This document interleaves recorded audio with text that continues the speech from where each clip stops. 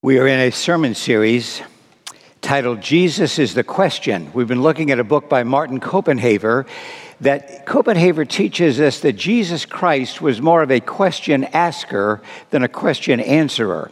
And so the question today in this text that's kind of mysterious that we read, the question Jesus asked the man who was possessed by the demons is, "What is your name?" That's our question for today. Will you look with me in the bulletin at Mark 5, chapter 1 to 20? This is a mysterious, often misunderstood text. But I tell you, I think there's a powerful message for us here in San Marino, California, this Sunday in this text. They came to the other side of the Sea of Galilee, to the country of the Gerasenes. When he had stepped out of the boat, immediately a man out of the tombs came with an unclean spirit. He lived among the tombs, and no one could restrain him any more, even with a chain, for he had often been restrained with shackles and chains. But the chains he wrenched apart, and the shackles he broke into pieces, and no one had the strength to subdue him. Night and day among the tombs and on the mountains, he was always howling and bruising himself with stones. When he saw Jesus from a distance, he ran and bowed down before Jesus, and he shouted at the top of his voice, "What have you to do with me, Son of the Most High God? I adjure you by God, do not torment me." For he had said to him, "Come out of this man, you unclean spirit." Then Jesus asked him, "What is your name?"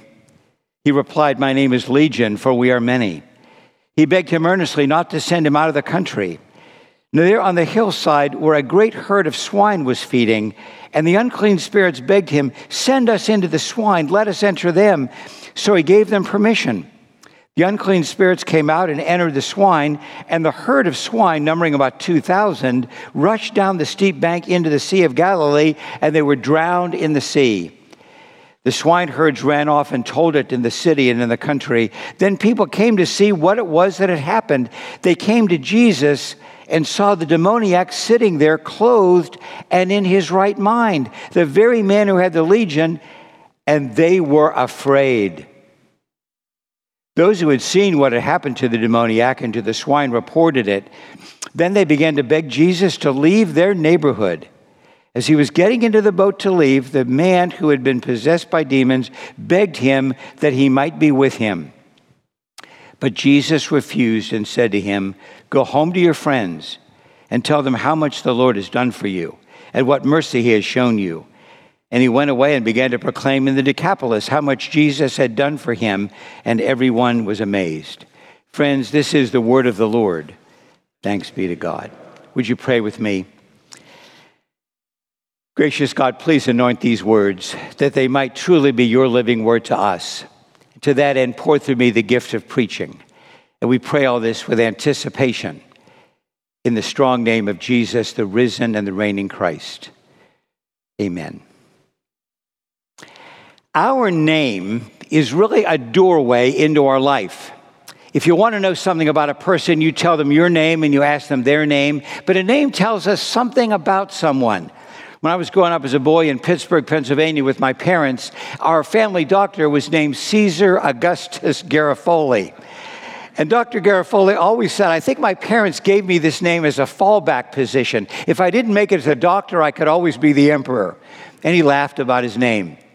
But a name also is something that makes you feel good about yourself. If somebody remembers your name particularly. A girl named Sally went to a church where I preached some years ago, and I went to that congregation when I was living in the East and was there as a guest preacher for the weekend doing a renewal event. It's not far from here in Southern California. And I didn't know that Kevin Costner was a member of that church, and this was when Costner was really in his prime. And during the greeting time that Sunday, Kevin Costner and his wife greeted this girl named Sally during just the meet and greet time. And Sally told them that she had the lead in the school play, and she idolized Kevin Costner. She was gaga over him. Well, the greeting ended, and we went on with the service. But Sally, when she got home from church, called all her friends and told them all about meeting Kevin Costner. And she said, I told them I was in the school play. And they were saying, "Oh, sure, Sally. Sure you met Kevin Costner. Oh, yeah, you told him about the school play. Oh, sure." But the next Saturday night when Sally had a sleepover for 3 of her girlfriends, guess where they wanted to go to church on Sunday morning? I mean, they wanted to go not so much to see Jesus as I think to see Kevin Costner. So they're waiting in the narthex for the service to begin, and Kevin Costner, this is a true story, came up behind Sally, tapped her on the shoulder and said, "Hey, Sally, congratulations on having the lead in the school play." Now, what do you think that did for Sally? She was then known all over the school as a friend of Kevin Costner. The fact the guy remembered her name for a week made her somebody. When our church in New York was welcoming homeless people into our midst, we weren't sure exactly what to do, but one of our elders, when we were having a meeting about this, said, "I'm going to go out and get to know the homeless people." But somebody said, "How are you going to do that? They're homeless, for crying out loud." And she said, "I don't know. I guess I'm just going to go out and find those sleeping on our steps and say, 'Hi, I'm Margaret. What's your name?'" What a concept that is. And our elders were amazed. We went out, we got to know their name, and all the homeless said, "You're the only church that wants to know our name. We've slept on other church steps, but nobody got to know us. But you value us because you know our name." Now, Jesus got out of the boat after a storm on the Sea of Galilee at this area, at the Decapolis, where the Gerasenes met. And he went in this area and he met a man, and nobody wanted to know this guy's name either, like the homeless in New York City. Nobody wanted to know his name. He howled. He lived among the dead. He bruised himself. He was dangerous, everybody thought. And, he was the kind of person that everybody ignored. He was isolated. Nobody really wanted to know his name, and they didn't really know his name. People were so afraid of him that they put him in shackles. But every time he broke out of the shackles and the chains. In fact, Mark, the gospel writer Mark, says he was so strong that no one could subdue him. Now, then Mark goes on to say that when this man, this demoniac, this man was filled with demons, sees Jesus, he runs toward him and he says, "Jesus, Son of the Most High God, do not torment me." He knows Jesus' name and he knows who he is. Now, he's not a religious person. He's not Jewish. The Jewish people didn't know who Jesus was. The religious people of the day didn't know who Jesus was. But this guy knows. I often wonder, do we know what the demons know? This guy's possessed with demons. And Jesus looks him in the eye and says, "What is your name?" I wonder how long it had been since anybody had asked this guy his name. He said, "My name is Legion." The legion in the Roman world was 4,000 to 6,000 soldiers in a legion. They were an army. What he's saying to Jesus is, "I'm totally possessed by demons. There's thousands of demons in me." But it's interesting that Jesus looked at this man and he cast out the demons from them. He takes these 4,000 to 6,000 demons, puts them into the swine, and the swine get agitated. They run to the side of the cliff, and they all jump over into the Sea of Galilee, and they all drowned in the Sea of Galilee, and the demons were dead, and evil was dead, and the swine were dead.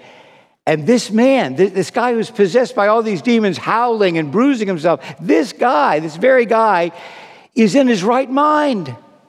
And he's calm, and he's whole, and he's healed, and everyone was amazed. Wouldn't you love to know what Steven Spielberg would do with a script like that? Maybe he'd cast Kevin Costner as the guy with the demons. I don't know. But there's three questions I want to ask in this text.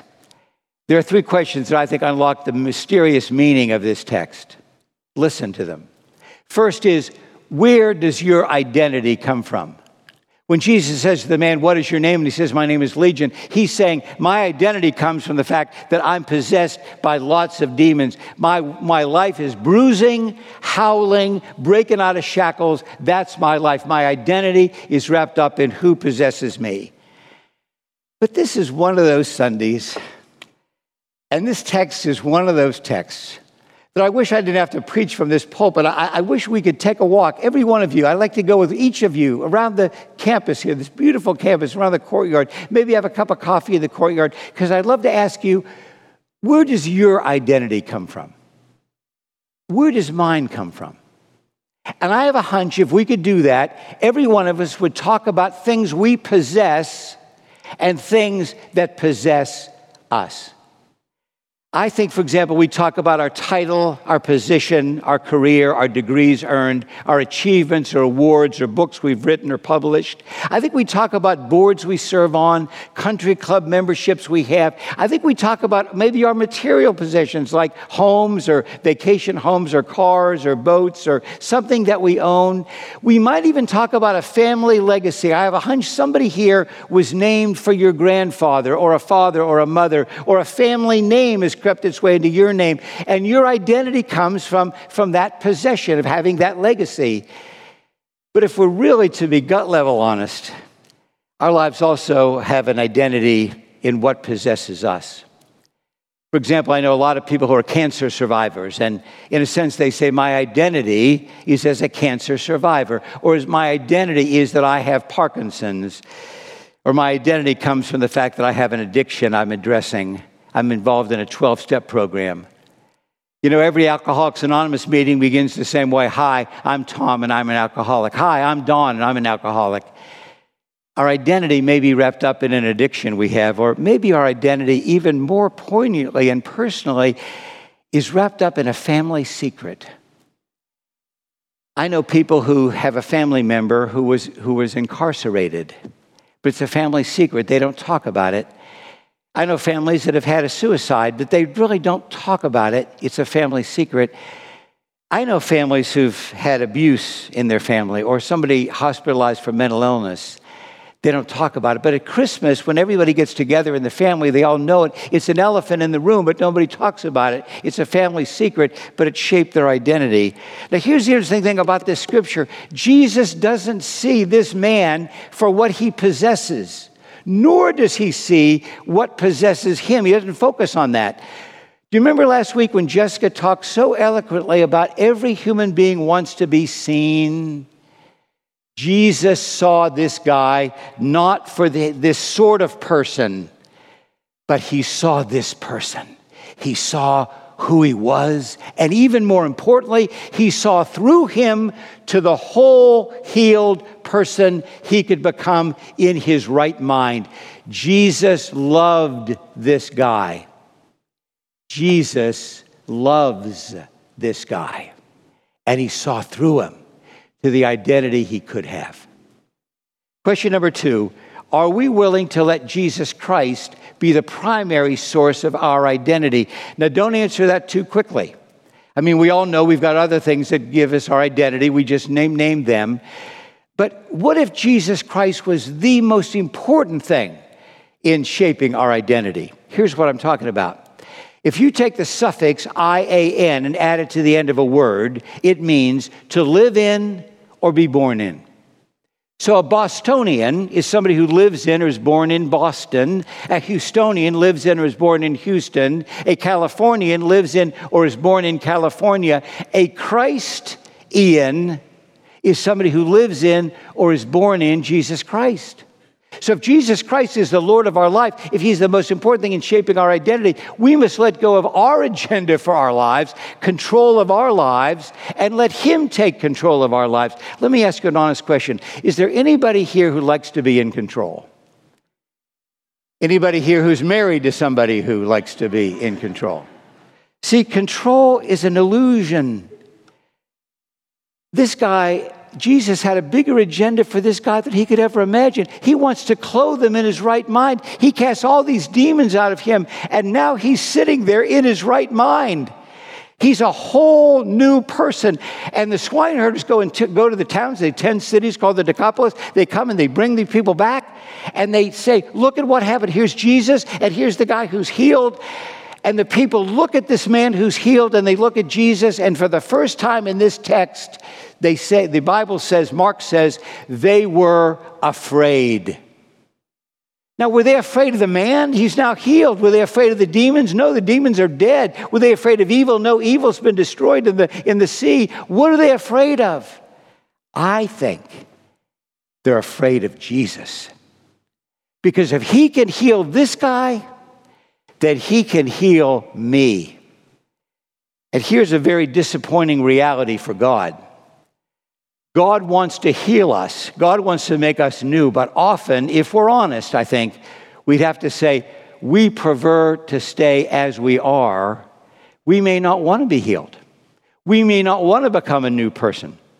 C.S. Lewis captured it when he said, a familiar captivity is frequently more desirable than an unfamiliar freedom. We know the captivity. We know it's bad for us. We know this thing holding us into bondage is bad, but it's familiar. And the unfamiliar, we're not used to that, so we prefer to have the captivity.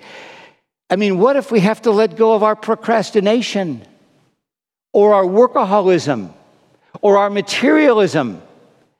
What if we'd have to let go of those attitudes in us that are holding us back? You know the attitudes I mean: resentment, bitterness, anger, jealousy, envy. I could go on and on and on. There are attitudes in you and me, if we're honest, that are like we're demon-possessed. Every now and then, something kind of pops out of us, and we don't know where it came from. Well, it's some attitude in us that isn't quite healed. We're not in our right mind. Have you ever said anything and said, gosh, that wasn't me? How did I say that? It really wasn't me. And I wish in our walk today, in the courtyard, having a cup of coffee, I could ask you and you could ask me, if Jesus came to our pew or our place in the choir loft and asked us, if you were me, Jesus might say, where should I start my work to change you? If you would give me some advice, Jesus might ask us, where do you think you need to be healed? I wonder what we would say.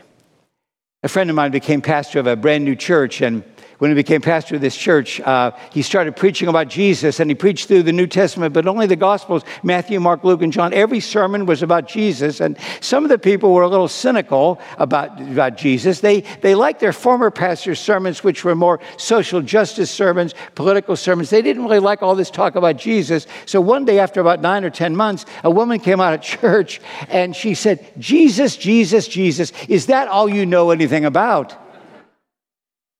And my friend said, yeah, that's pretty much it. You know, Jesus is pretty much it. The question is, will we let him change us? Or will we be like those people in the Gerasene area that say, they beg him to go. Jesus, go, go, go. And notice, when they didn't want him to stay, he left. Think about that. The third question is, are we willing to be Christians, Christians, right where we are? Now, don't miss the end of the story. This is a brilliant ending. The end of the story is the guy is healed. He's clothed in his right mind. People are afraid of him. They don't know what to make of him. So they ask Jesus to leave the area. And he says, well, no. If Jesus is leaving and Jesus is getting on the boat, I want to go with you, Jesus. And he runs over to him. He wants to go. And Jesus said, no, you can't go with me. I want you to stay right here and be a witness to what the Lord has done for you right in your neighborhood, with your friends, all the people you've known. Stay right here and bear witness to me right here. Do you know the hardest place to serve God? Right here.